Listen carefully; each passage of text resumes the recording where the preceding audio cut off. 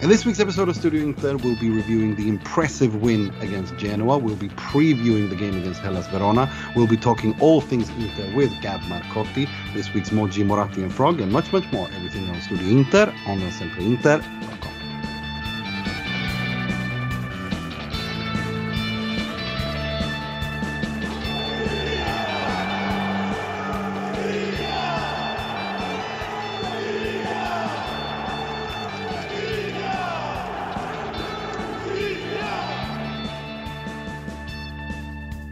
Benvenuti, bentornati to another edition of Studio Inter, a new week, and three very impressive points, even though it's just Genoa. But before we get to everything, because there is quite a lot to talk about, let me introduce my panelists, starting with the sempreinter.com preview writer, Mr. Mohamed Nassar.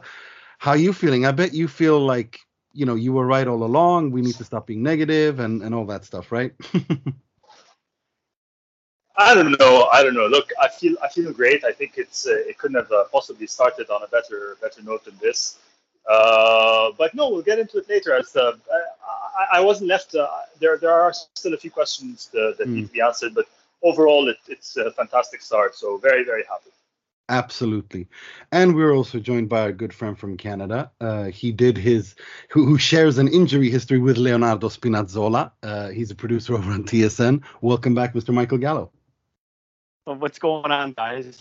I saw Spinazzola take his first steps 2 days ago, and I'm not even close to being there yet. So I'm trying to look at his example and hopefully recover almost as quickly as he does.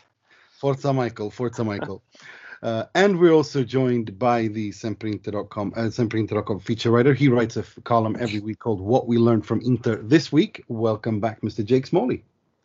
Thanks for having me. I'm really looking forward to discussing some Italian football today. So, you know, it's been a long summer, hasn't it? And I've been able to get my fix a little bit by listening to the Totally Italian Football podcast with James Horncastle, James Richardson, and some man who really hates Chievo. So is that. But I'm really looking forward to talking about Inter today. It's been probably the strangest summer you can think of from a team that's just won the Scudetto. So I'm really looking forwad to getting my teeth into some stuff. It is quite bipolar, and you did write a piece where that got a lot of traction on the site about how Suning have made Inter into a laughingstock. But we're going to discuss all of this with our guest. He is a senior writer on ESPN. He is one half of the Gab and Jules show podcast with Laurent Julien. He's also a Corriere dello Sport correspondent. He is Mr. Calcio, if you ask me, in the English-speaking world. Returning back to Studio Inter, Mr. Gabriel Marcotti. How are you? Thanks for having me. And just a small correction. Oh. It's Julien Laurens. Oh, Julien Laurens. Sorry. He gets, for some reason, but it's your fault for having a last name that's a first name. That's what I always call him. Well, that's great then. Thank you. I'm sorry. I'm sorry for that. Right, let's get to it. Before we get to the positivity, there was something that happened that I wanted to speak to you about, Gab, because I think it's pretty important. And to everyone listening, I want to give a little bit of a background story. On 3 days ago, 4 days, on the 20th of August, 3 days ago, Inter Vice President Javier Zanetti was on an event called Campioni Sotto le Stelle. It was an event organized by the municipality of Biella, and he said some interesting things when he was asked about this season. And he says, "I cannot lie to the Inter fans. Maybe others do, but I don't. It will be a difficult and complicated season. This must be said to be fair towards everyone, but it also must be said that we will be competitive. Inzaghi is working well." Now, that in and of itself may not be something to raise one's eyebrows, but then afterwards, when Gabriele Oriali left, in the manner that he was left, he didn't leave, he was sacked. And Javier Zanetti went out on his Instagram page and he wrote a long letter thanking him for everything, saying that, you know, this is always your home, etc. I see a conflict here brewing between Javier Zanetti and Suning. This is not something that he does. Javier Zanetti does not go against or rock the boat at all. Here he did it 2 times in less than 3 days with a very clear message. At least that's how I interpret it. I want to ask you, Gab, what is your interpretation of this? Is there a conflict brewing? Is it just he was just expressing his views, or do you think that this was a very clear dig towards Suning? I mean, I think I like you. I was struck by Zanetti's original words. I think, when Zanetti comes out and speaks out so clearly and doesn't cheerlead, and the line about others may lie to you or whatever, may misrepresent, I won't. I mean, I think I don't know. I'm purely speculating here, but I was struck maybe by some of the stuff that came out, around, obviously, or you guys all know, obviously, we're under the impression that it was just going to be Hakimi, and then the offer for Lukaku comes in, and Lukaku's gone, and whatever else. I think there was a sense of perhaps promises or indications not maintained. But then I also wonder about this. We have a sense that these guys all sit together around one big table, but they don't. I genuinely wonder how many people at Inter actually have direct contact with Suning. How many people actually, and if so, is it just with Steven, or is it with decision makers at Suning? And how much latitude does Steven actually have? And frankly, at this stage, how much latitude does Suning actually have? Because, or the Zhang family, even, or the Zhang family, because or the Zhang family, yeah. I mean, this is, we kind of have to accept that, this Inter now indirectly are essentially, I don't want to say they're directly owned by the Chinese government, but that is kind of the reality about influence. So maybe I'm partial to Steven. I don't think he's being deceptive. I think if certain moves are made, it's not because the money then flows into Steven's pocket or his dad's pocket. No. I just think they're not really in control. I think we just have to accept the fact that this is a distressed asset, one that the Chinese government would probably like to rid itself of without making a loss, which is difficult. And that's simply the fact. Sometimes clubs are under government control, and it's Qatar or Abu Dhabi, and it's endless fun. And other times, it's a bit less fun. I mean, we've essentially been nationalized. So I generally think that's all it was. I'd be disappointed if Zanetti was taking other moves. I know that there's a conspiracy theory whereby Zanetti was looking for other investors and positioning himself there for a post-Suning future. I generally don't know. I generally get the sense that if other investors were around, they would have found them. And I also get one other feeling when I had the opportunity, back when Inter were looking to restructure their debt. I know for a fact that, there's somebody I know who works for a company that they're one of the biggest at the world at helping corporations restructure debt, and they have a big operation in China and whatnot. And, this guy, they have offices in Milan, and, this guy went and he spoke to somebody at Inter, and immediately the next day they set up conference calls and everything, and they were all really excited to talk to him. And then, when it got to China, the trail kind of went dead. They were suddenly no longer interested. They wanted to deal with their people. They already knew what they wanted to do and how they wanted to do it.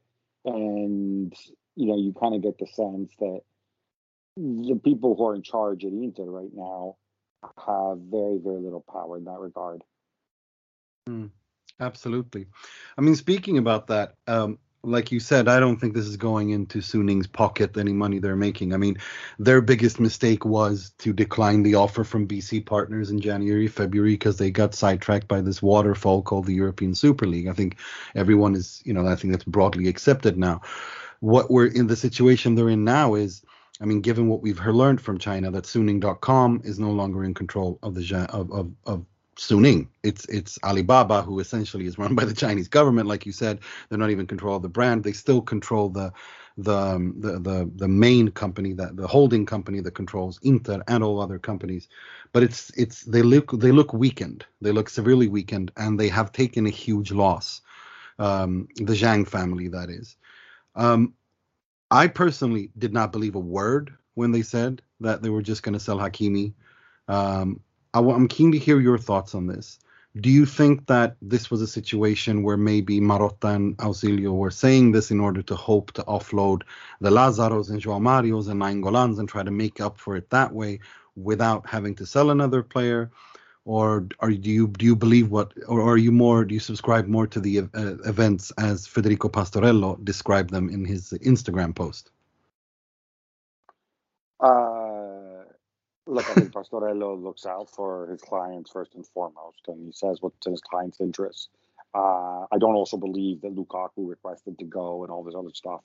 I just simply don't believe that. Neither do I. What really scared me about the Hakimi thing when I was on holiday, I started reading this, and was the fact that the club need cash, and selling Hakimi is a great way to raise cash, right? We always hear about plusvalenza and this and that, amortized value. Well, Hakimi doesn't bring you much in that sense because he's only been there a year, right? So his residual value remained really high. When I saw that, that's when I got really concerned, because that's when you're really, really scrambling for cash, right? Those other people, João Mario, Lazaro, whatever, at best what you're doing is, if you can shift them, is you're getting their wages off your books and getting a couple million in. If you saw Hakimi, you're like, right, we need cash and we need it now. This is the most saleable asset, and and I think, and that is really kind of what blew me away. Lukaku came later. I don't think Inter planned on selling him. I could be wrong here. As I said, I was on holiday. I wasn't reporting, but I genuinely got the feeling that, they were thinking more, let's hunker down. Let's sell somebody else. Let's, maybe even Lautaro, despite the fact that, it would be more difficult because of a contractual situation to get a big fee. And then, when the Chelsea money came in, the Chelsea offer came in, I have to say, and maybe I'm a little old school on this, very few players in the world at that age are worth that kind of money. And so I think they really had no choice. I don't fault them for taking that money. I think Lukaku is genuine when he says he would have loved to stay, and he's happy going back to Chelsea in London. That's where he spent a big chunk of formative years. That's fine. I'm good with that too. I can't blame them for selling Lukaku personally. No, not blame them, but I'm thinking more in the sense that, he wrote, he was very clear. For me, the most important and interesting part of what Pastorello said was, Simone Inzaghi, which I believe, and then Beppe Marotta and Piero Ausilio did not want to sell Lukaku. It was the Chinese ownership who decided to make some evaluations. That's the version of events that I find really interesting. Well, because look, you want me to be really cynical here? I'm Italian. I can be as cynical as the next guy, right? No. I'm just Pastorello is more likely to do business with Marotta and Ausilio at some point in the future than he is to go and do business with Suning or indeed with the Chinese government, right? And look, I think at this point too, look, if the scenario is what we were saying earlier, that they're just sitting around waiting for better times to sell the club. If you're the Zhang family, okay, we'll play the bad guys. We'll take it on the chin.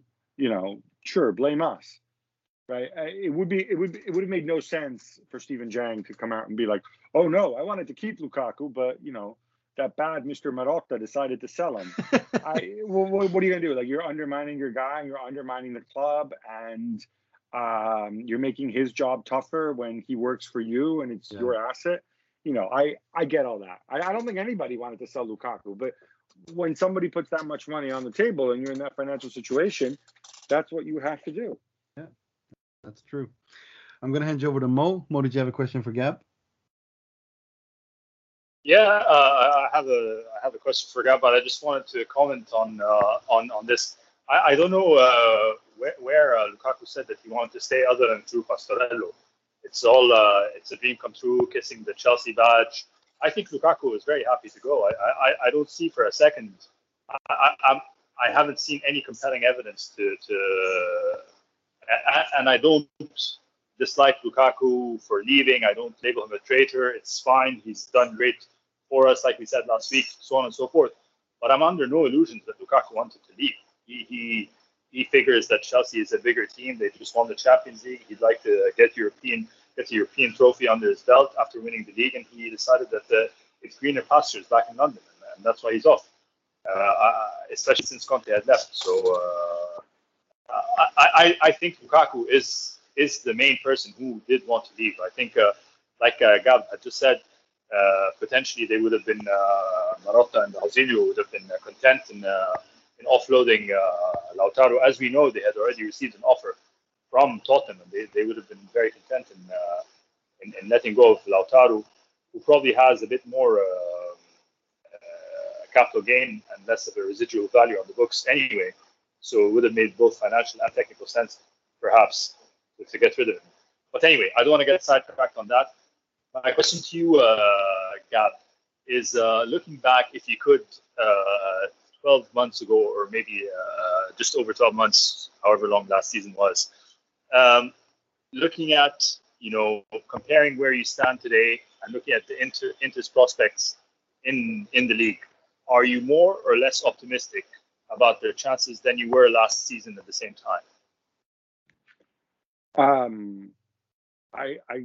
I'm less optimistic, and I was a Conte critic as much as anybody, but equally, and I'm repeating myself. I said this on the show as well, but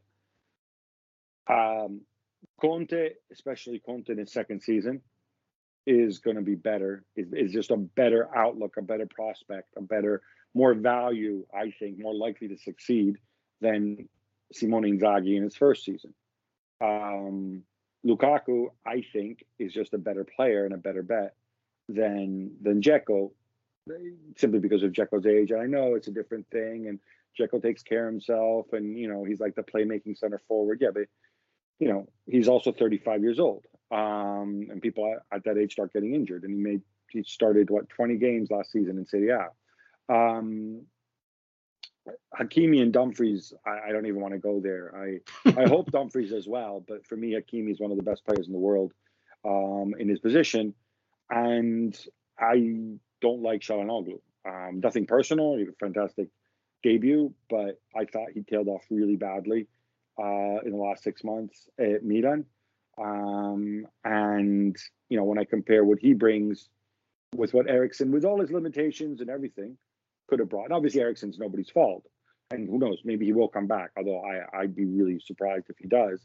Yeah. To me, those are 4 downgrades, and certainly when it comes to Hakimi and Lukaku, I don't know what you guys think about it. I think we're talking about 2 of maybe the 3 best players at Inter, who've been replaced. The third one, in my opinion, being Barella, who've been replaced by guys who aren't on the same level.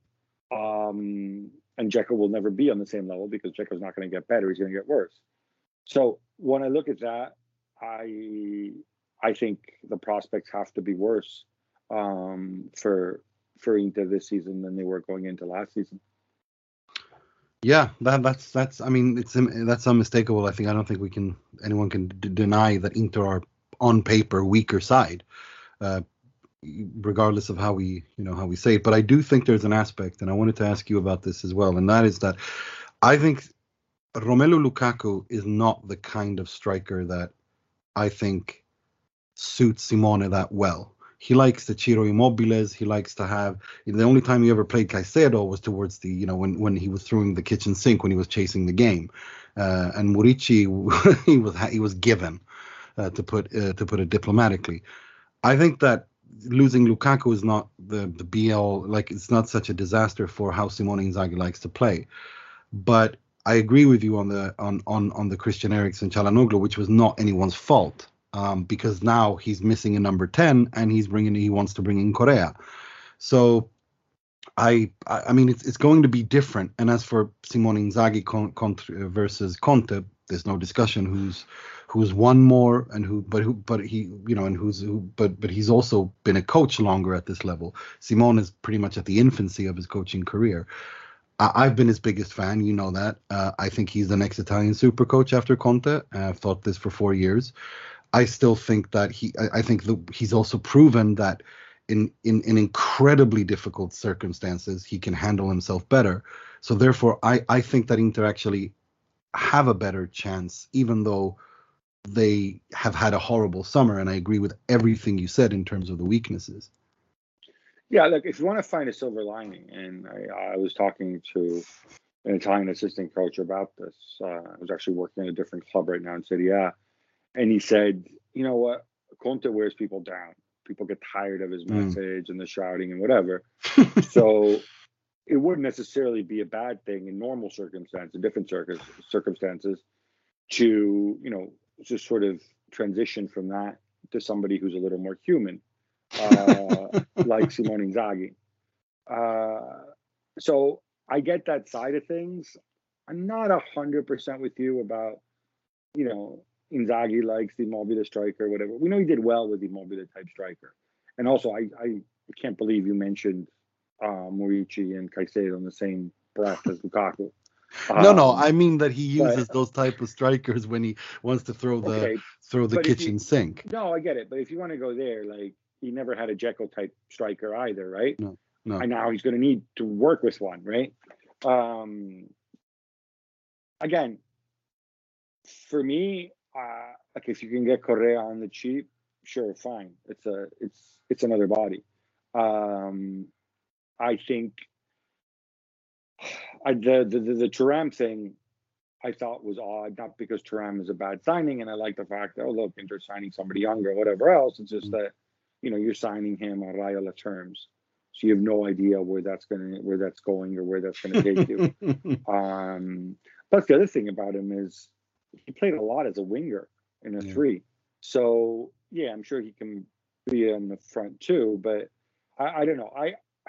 Maybe I'm old-fashioned this way. I think for most clubs, it helps if you have a clear hierarchy. Yeah. So if we go into the season saying, all right, Dzeko and Lautaro are 2, you know, first-choice strikers. Alexis, since we can't sell him, comes off the bench.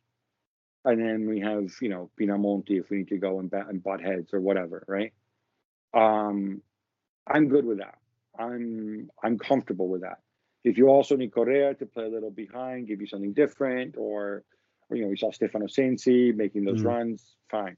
Let's give it a go. But I would hate to see Inter then now all of a sudden, you know, take the Lukaku money and kind of invest in air quotes in getting other people's, you know, what look like other people's cheap cast-offs, and then you get stuck into these big contracts that Inter can never get rid of, which Inter certainly have a history of.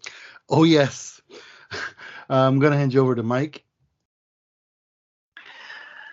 As I watch Alessandro Florenzi warm up for Milan, which is kind of a odd sight right now, my question kind of deals with the same type of thing we're just talking about. If things stay status quo for Inter and they don't make any other moves on the transfer market, do you see, like, we didn't get to see it in the first game because Lautaro was suspended. So, but going forward, do you see Lautaro and Dzeko, you know, starting for Inter together, or do you see them more as an interchangeable type striker? Like, what do you see Inzaghi doing up top if things stay status quo?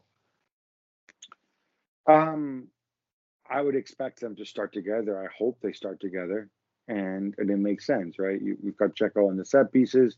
Dzeko can drop off. He can certainly pass. Lautaro. Lukaku, there you go. Lautaro, if only. Lautaro runs behind. I think you can do a lot, you know, with the two of them. We've seen Lautaro used in different roles and play with different types of strikers. And I think he has that versatility in him. And, you know, once he signed his contract, he's gonna be hopefully, you know, more calm and more focused, and he can show his value. I don't have an issue with the Dzeko Lautaro front two, and I think if it means that, because I don't expect Dzeko to play every game, if it means that then in certain games, we throw a different look and maybe it's more counterattacking, maybe with Sensi in behind, or maybe it's Alexis and it's more the counter, that's fine too. But I don't want to see, I look at it, if we're committing big resources in terms of wages to Lautaro and Dzeko, then and both, one of them's new, the other one signs a new contract, then those are the people who should play. Those are the people we should be getting on the pitch. Fair enough. I'm going to hand you over to Jake. I've got a bit of an interesting question for you. When Conte was appointed into manager, you're very much against it.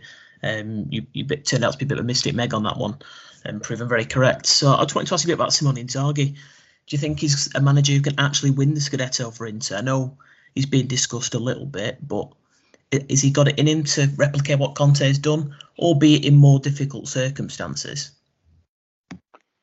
So I don't think Inter are by any means favourites for the title. I think I had them finishing fourth in my preseason predictions. But again, that comes with the big caveat that this is Italy and it's stupid to make predictions now when the Mercato's open until August 31st and so many things can change.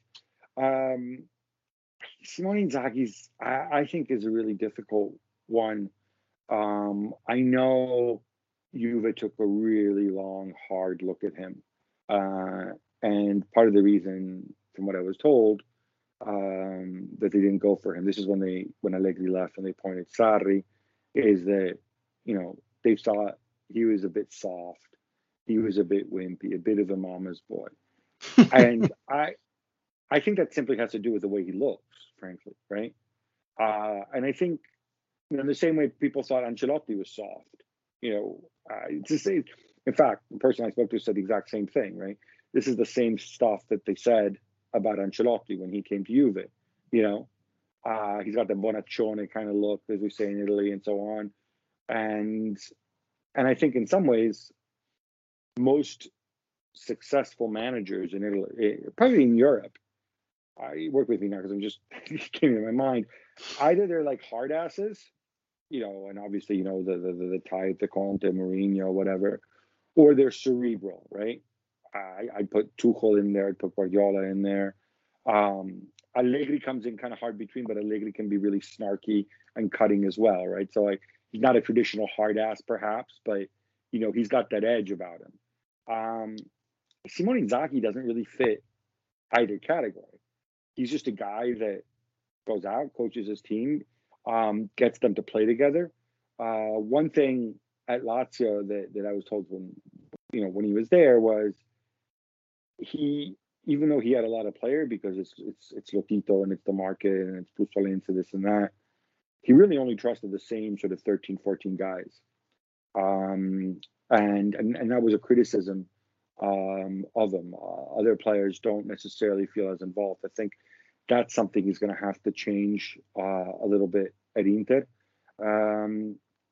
But I think if he can command the respect, and I think his achievements at Lazio suggest that he deserves respect, then I think Inter can be competitive. I don't know that it's going to happen in the first season, though, because his football is very different from Conte's, and his style is very different from Conte's. Yeah, I mean, it's much more direct and much more vertical than, horizontal in that sense than Conte's vertical and very rigidly controlled and methodical football, for sure. I can just echo that after 2 years of Luciano Spalletti and Antonio Conte, I feel very good and very happy that an actual sane human being that speaks in complete sentences, that isn't a mouth breather, is now in charge of Inter. That whose sentences have a start, a middle, and an end, and a point to them. I'm very happy about that. It's a nice break from the 4 years of crazy that we've had. But before, that was a nice segue. I want to ask you about your top four, or actually your top six, because the European places. Who do you have from 1 to 6? Okay, I know. I'm with you. I'm with you. Windows open. I'm with you. I don't know. I genuinely don't know. I mean, I think I picked Juve to win, maybe for the simple reason that, for all 9 years that they won it, I picked them to win I picked against them every year, and they always won. So I picked them last year and they didn't, so I decided to pick them again. I love it. But no, I mean, like, objectively, this is a really, really good team. And I think Allegri has what it takes. I think for me, the really interesting one is Milan. As I recall, I had Milan finishing second. And I think, it was more to do with the fact that I think a lot of their kids are going to come good, and I think they're going to continue to grow. I think they have some really, really smart people making personnel decisions. Some of them I don't like obviously I would have given Ibrahimovic, a freaking pay for play. I mean, like, you love the club so much, fine, we'll pay you $100,000 every time you step on the pitch, and that's it, or something like that. Honestly, but I'm really happy, and I'm even a little bit proud of the fact that, I know this is a total aside, that they stood up to Donnarumma and to Çalhanoğlu. Agreed. It's about time people do that. People crying, we don't have any money, the Super League. Well, yeah, don't give these people and these agents enormous salaries. Remember who's in charge, and you're not going to have this problem. So, so I think I had them finishing second, and I believe I'm blanking now. I really like Atalanta. I kind of feel that Romero is somebody that they can absorb, and I really like the kid from Verona that they brought in. Yeah. I mean, I don't know if he's going to play right away, but they like to ease guys in. I think Piccoli, I'm not saying this because he scored at the weekend, but I thought Piccoli was a huge part of Spezzia's season last year. He's only 20 years old. He gives them another body, even if Duvan Zapata goes. So I really like Atalanta. I think they can finish top four. I think I had Inter fourth. Although, having watched, after this weekend, I remind myself, man, Spalletti has a lot of really good players. Yeah. Like I said last year, that it's probably the best squad in Serie A in terms of talent. On paper, yeah. On paper. And the question is, at what point does Spalletti start to self-destruct, right? And also, I think the Insigne thing weighs heavily as well. I don't love Insigne as much as some people do, but obviously he's important there. And then finally, your old pal Mourinho, man, Zaniolo's there. I was super skeptical about making the transition from Fonseca to kind of like the anti-Fonseca and Mourinho, but Zaniolo is pretty huge coming back, like that. And I really like the Tammy Abraham signing as well. So I love Shomurodov. I think he's like, if you were to breed a Mourinho striker perfect for Mourinho, it'd be Shomurodov. I think he's ideal for his football. Yeah, he's a really, really good fit as well. So, you put those things together and, they're going to be competitive too. I think Inter should be a notch above those other teams. And I think Inter should be competing, in the top three.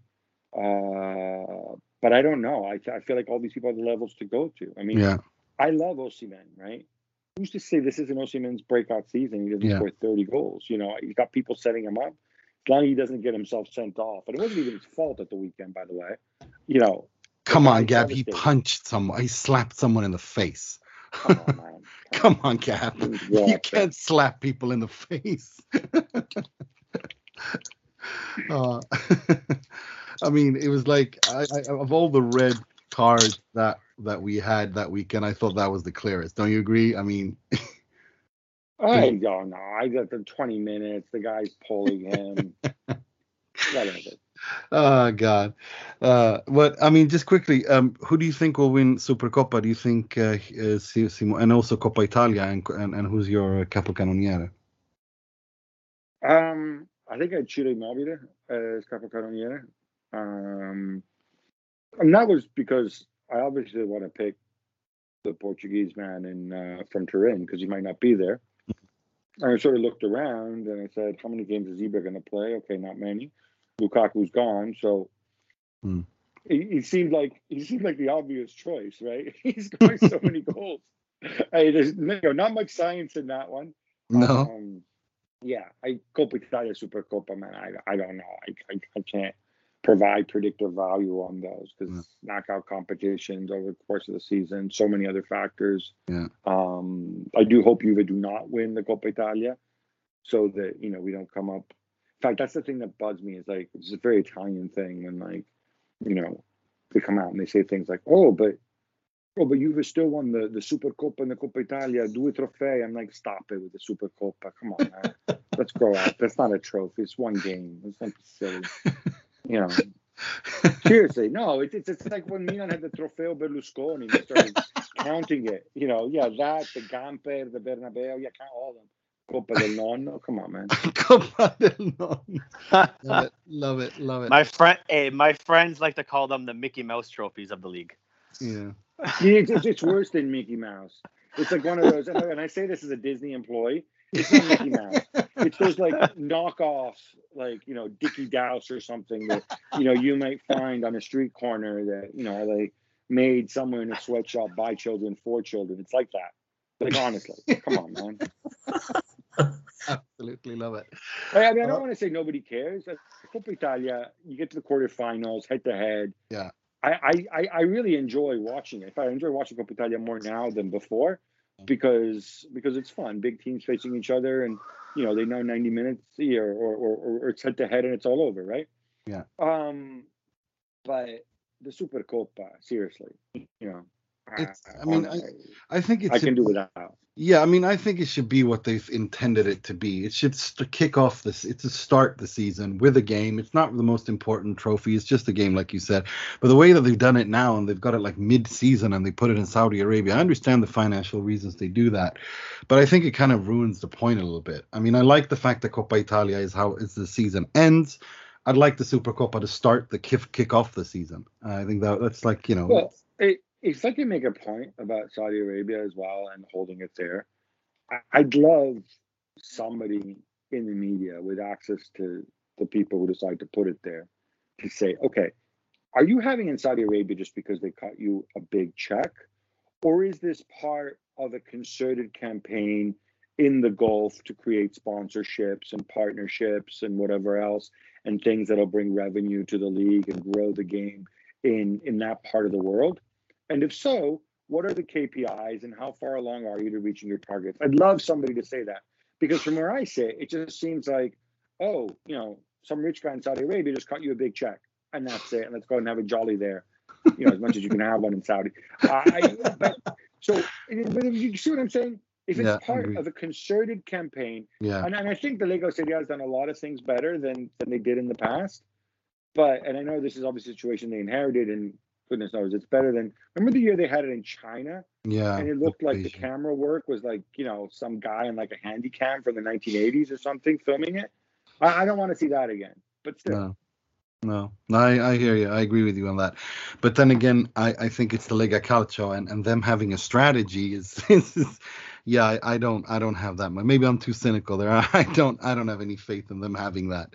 I think the TV deal and how that's been mishandled this year and going into this season, not just in Italy but outside of Italy, the way that it is in Canada, it's in Middle East. They don't even have. They're showing 5 games a week in Middle East, North Africa region because of what they did with be in and be out and that whole mess. Well, even I've had, I don't know if this is true, but I've had people on my feed, from Australia saying like, well, they haven't assigned the rights. France doesn't have one either. I believe a few years ago, Serie A actually did something innovative, and in those territories, and I don't want to bore people with this, but I know you get listeners from all over the world. In those territories where the rights weren't assigned, you could essentially, on a geolocation basis, you could essentially buy the package directly from Serie A, and you would get the world feed, right? I forget what it was called, and that's the way they should do it. If you can't sell the rights, just freaking do it that way. Get some money, and it's not like the marginal cost of doing it is tiny, right?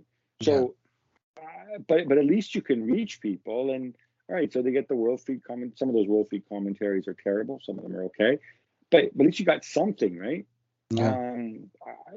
I don't understand why they don't do that.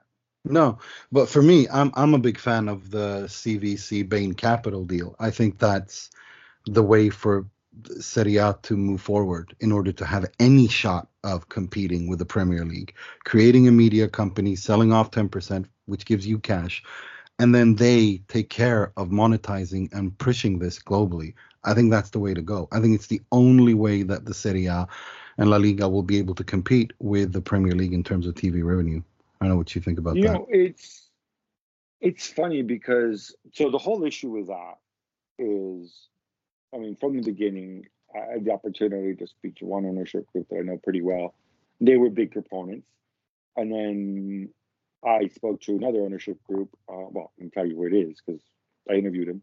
It's Rocco Commisso at Fiorentina, who was dead set against it.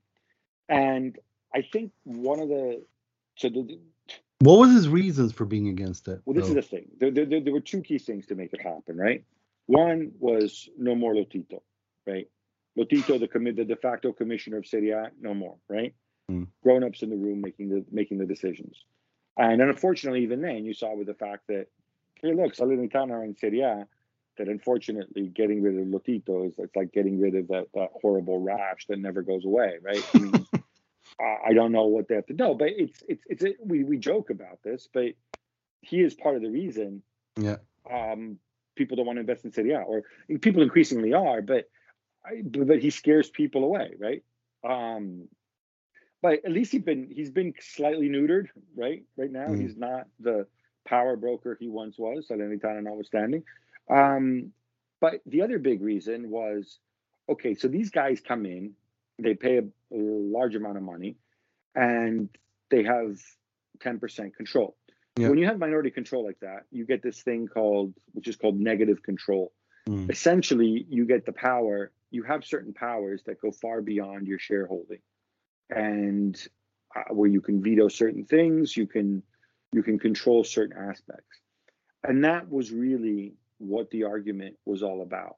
It's a pretty sophisticated structure to put in place. It takes a good amount of faith, and to hear Rocco talk about it, essentially, they were essentially giving the Serie A product away, because in his opinion, in a couple years, there'll be better governance of Serie A, and they can make a lot more money without having the funds in their business. Right? That was his view. Yeah. The other people I spoke to said, that's ridiculous.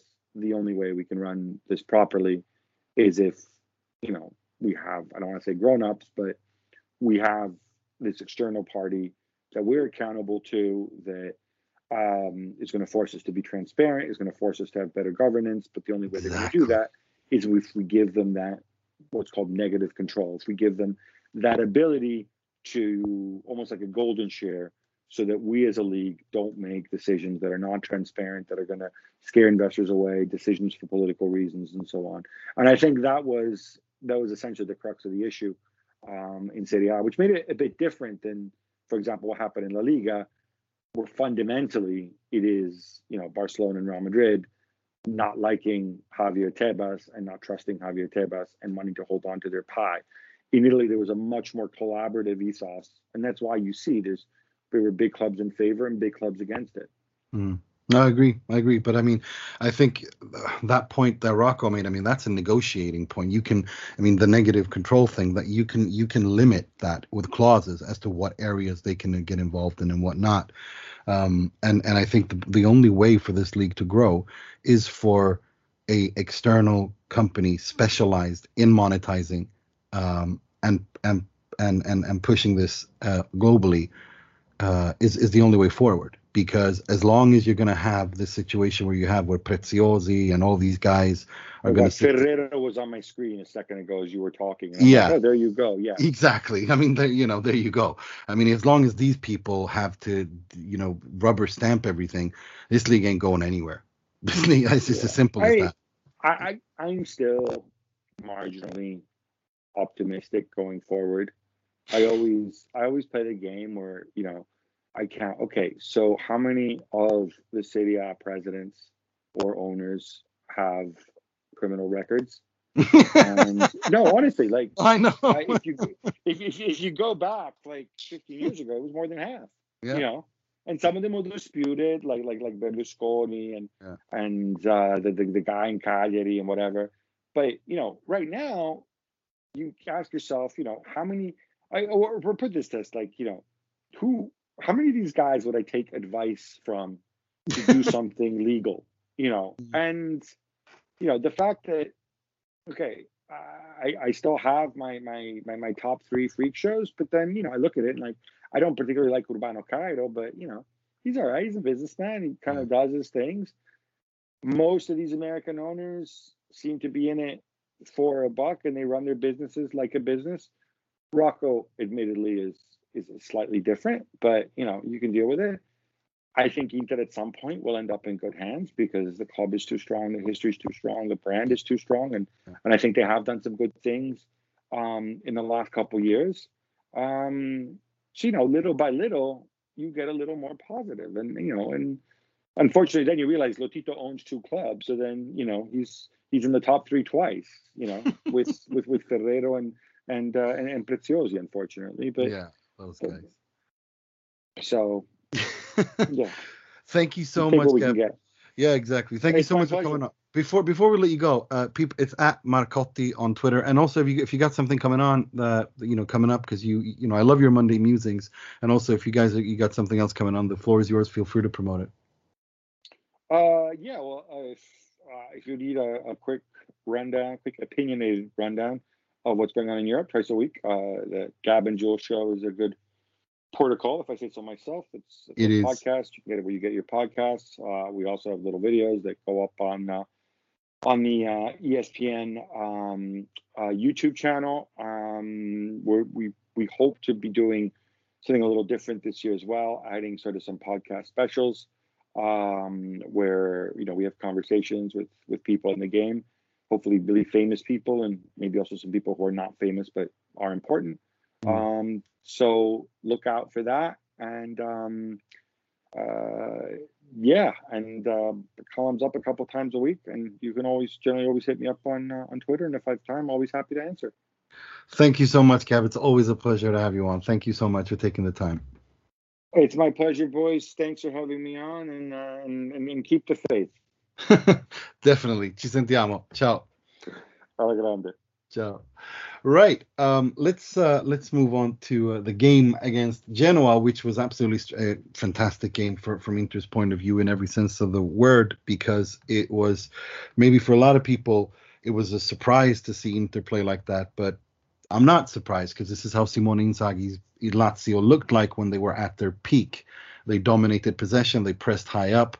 They were sometimes a little bit too attacking and sometimes lost balance, and therefore were a little bit exposed, as we saw against Genoa at times. But this is how it looks. It's much more direct, it's much more horizontal, and it's much more position and much more attacking, if you want to call it that way.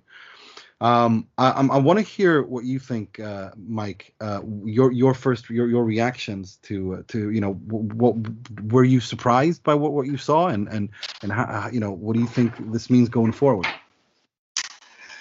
Well, my first thought was, when did Bastoni become a trequartista? He was playing like a forward at some points, and not even just because it was a corner, but like he was. And it comes back to what you just said, playing such a high press. He was even playing defense at some points. It was like he was in the midfield. He was playing attacking. And I think that's something that we just maybe wouldn't see under Conte. And that's what I really liked yesterday. I know it had a lot to do with Genoa not being that great of a team. But I love that. I love that how, different players were playing different positions and keep the opponents guessing. That's what I really liked.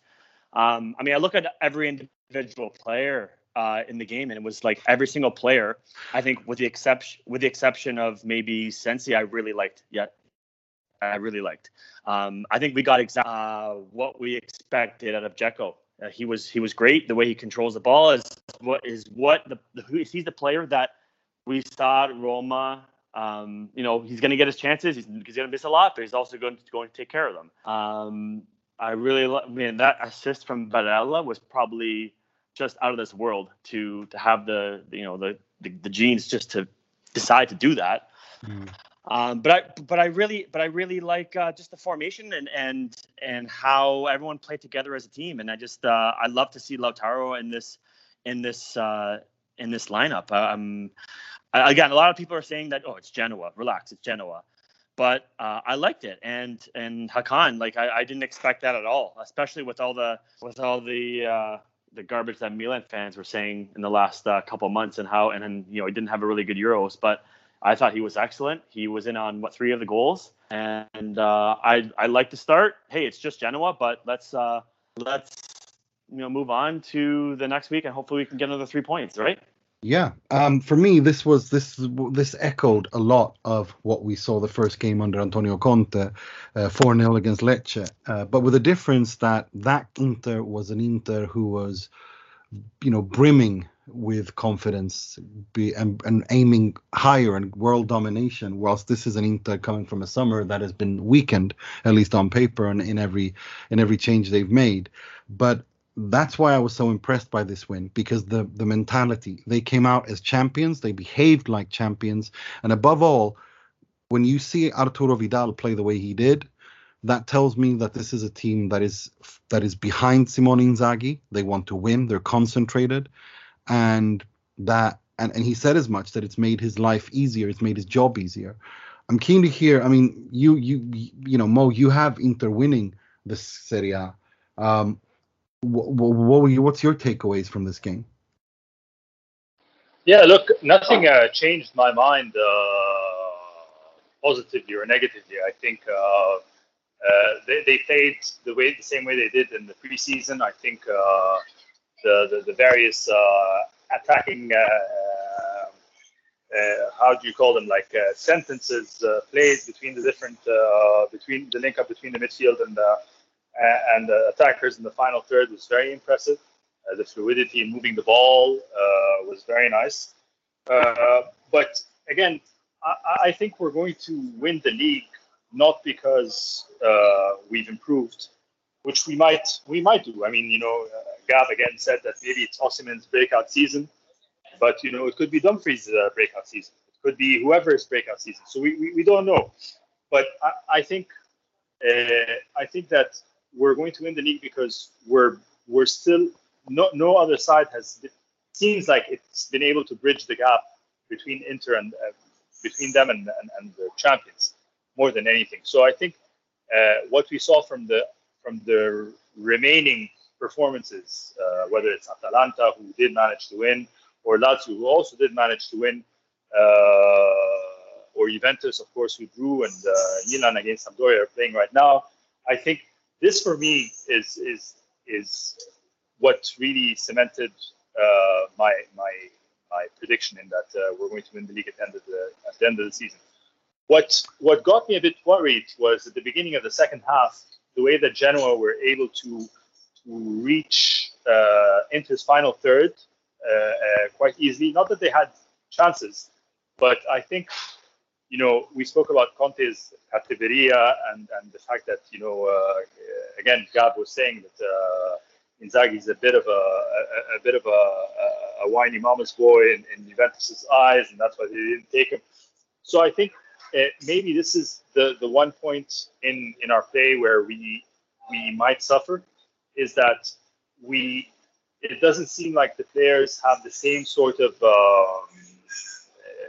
killer instinct to eliminate attacks by the opponents at the bud. So while, of course, there were no real substantial threats on the Inter goal, I felt like they allowed Genoa towards the beginning of the second half, some control in the middle third, and in towards Inter's final third, defensive third, that would not have been normally afforded by Conte. You would have probably seen Conte on the sidelines screaming and shouting and going crazy, where Inzaghi seemed a bit more resigned. And I don't know if this is an intentional sort of tactical decision by Inzaghi. He knows that he can't pressure the players. This is the way that he controls the game. It's part of his overall plan. Or whether this is a character flaw and we might find ourselves suffering against bigger teams who do have that bite, or more of a bite than Genoa do. So this was my only point of concern was that sense of midfield cynical control. You know, like there seemed to be this. They seem to be lacking this sort of cynical control in the central midfield, if only for a portion of the match, because they had dominated the rest of the game almost from start to finish. But that's my only asterisk on the performance. I agree with that. I think we saw that also in the chances conceded defensively, and I think that's something that he addressed by bringing on Vecino and Vidal, so which encouraged me. Jake, just before we quickly move on to the Hellas game to quickly predict, because Hellas are awful and they're coached by probably the worst coach to have coached in the Serie A in the last decade. Just quickly give me your thoughts on what you take away from the Genoa game.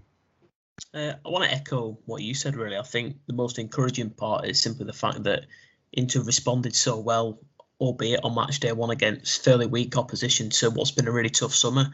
I think the players really show that they're behind Inzaghi. I think as well, what's easy to forget, you talk about Lukaku and Hakimi leaving, yeah, they're two big, massive players for Inter, but you've still got some really excellent players in there. Players like Milan Skriniar, you've got Barella. I know it goes without saying, but another thing as well that's been mentioned there by Mo, you're talking about squad players that might even come in a little bit more this year than what didn't last year. Players like Arturo Vidal. I think one thing you could perhaps criticise Conte for, and you can understand why he did it, is he didn't use the squad a whole lot towards the back end of the season. I'd find during game, you'd have Lukaku playing 90 minutes flat out in the game into a 2-0 up in, and you almost be like, just take him off. But I think Inzaghi would be more inclined to rotate the squad a little bit, and I think it's a different scenario. Inter were chasing that Scudetto. It was the first one in a decade and things like that. So, Conte obviously had that on his mind. But I think as well, to echo a bit what Gab said too, I think having a manager as well as a little less crazy will help too. It'll help take a little bit of pressure off the players. I'm looking forward to seeing Inzaghi's Inter. I was really encouraged by the manner of the performance. It was a bit more exciting. I think you mentioned it before, Nima. I think sometimes under Conte it's a little bit rigid. It's a little bit sort of, let's just make sure we win this. Whereas Inzaghi has a bit more fluidity to his football. So I was really excited. I was impressed with Edin Dzeko too. I thought he played really, really well. I was a bit underwhelmed by the sign. I thought, well, he might be okay as backup, but he impressed me. I think he's in really good shape. The way he controlled that ball when Brozovic blasted it like a cannon at his legs, that was pretty impressive. So, that's something that we can perhaps rely on through the season. There's experience there too. So, yeah, I'm quite hopeful having watched it, and maybe not quite as positive as Mo, but I am thinking, listening to him, But then again, you are English as well, and that's what you have to. That's what we have to have the balance, don't we? We need someone to Mo's positivity. We need someone to keep us grounded. Yeah, well, that's it. That's all I know. That's all I can go off. I can't go off too much positivity. I've never seen it, so I don't want to get too carried away. No, but I think for me, Dzeko, man of the match. Vidal, like you said, his attitude. Coming off the bench, I haven't seen him like this in years. I was really impressed. He's considered to be a bit done as well. Yeah. At points last year, he looked, to borrow the phrase, he looked a bit dusted, didn't he? Yeah. So that was encouraging. Yeah, for sure. Right. Let's quickly, before we move to Moji, Moratti, and Frog of the Week, just results and goal scorers. I'm going to go first against Hellas, 3-0. I think Lautaro gets 1. I think Satriano gets 1. I think Dzeko gets 1. Mike, what's your predictions, and who do you think is going to what's your prediction? Who do you think is going to score, and what's your prediction? Yeah. Let's go with 2-1. But I actually watched the Sassuolo Hellas game, and actually I thought Hellas played pretty good for being down a man the entire game. So I know Di Francesco, not the best manager in the world, but they did give Sass a good run on the weekend. So I don't think it'll be that much of a pushover, but it'll be obviously really nice to see Lautaro back in the lineup. So we'll give it 2 goals for Lautaro, and we'll say 2-1. Okay, Mo.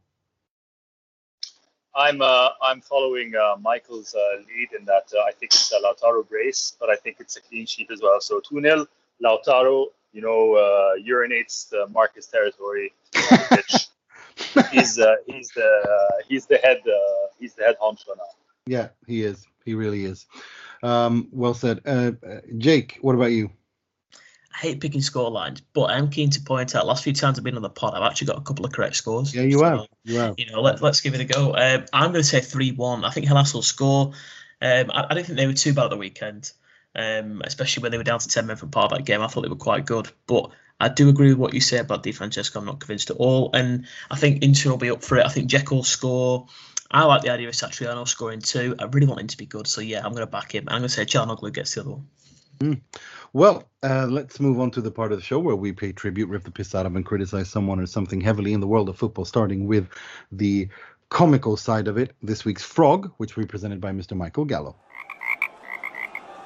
È clamoroso! Autogol di Ranocchia! Oh man, it's got to be Juve, right? Like, come on, like what a mess. Like they go up 2-0 against Udine, and the game is in control. It's over, and they lose Buffon. They lose Buffon. You think, okay, now we're moving on for Buffon. What the first game back? Szczęsny literally gave Udine 2 points because of that idiotic first goal. He came out and made a fumble, and then he comes out and makes another error by taking the guy down.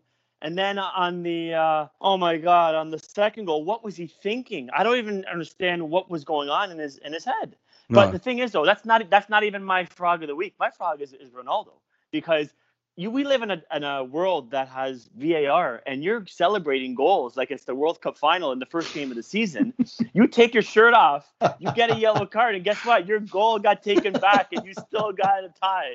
That's ridiculous. Come on, it man. is froggy.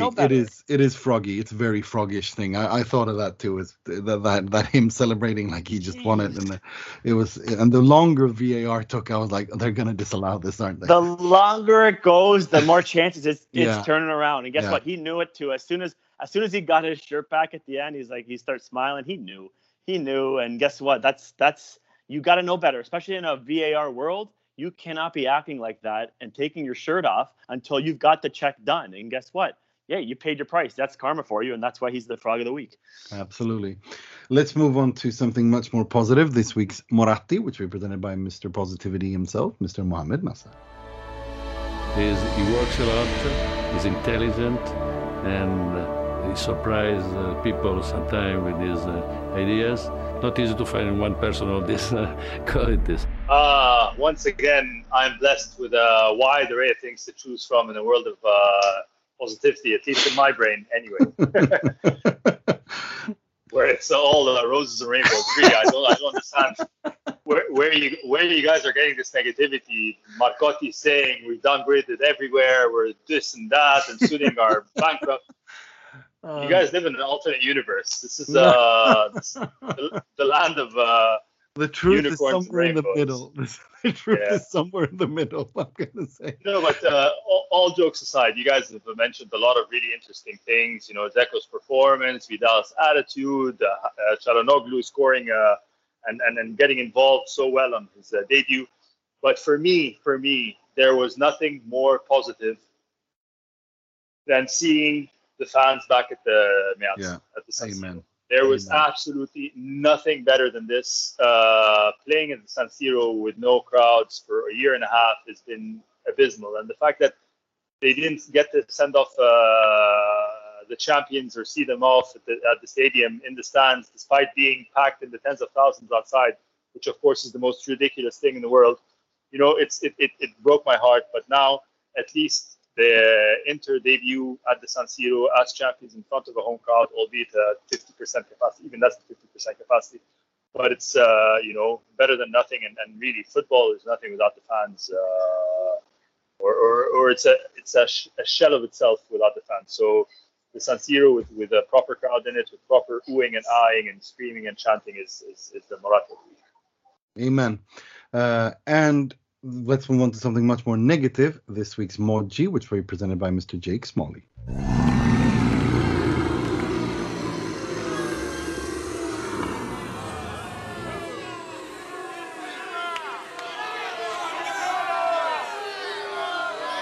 Now, this one is sort of born out of personal frustration. It relates to a certain tattooed-necked Belgian midfielder who's going to play in the Belgian Brewery League now with Antwerp. So it's Radja Nainggolan for me this week, who's been in trouble for drink driving. And I just want to take this time to read a statement out to you from his personal spokesman, which I think will make you laugh. So he was caught drink driving just a week after joining the club.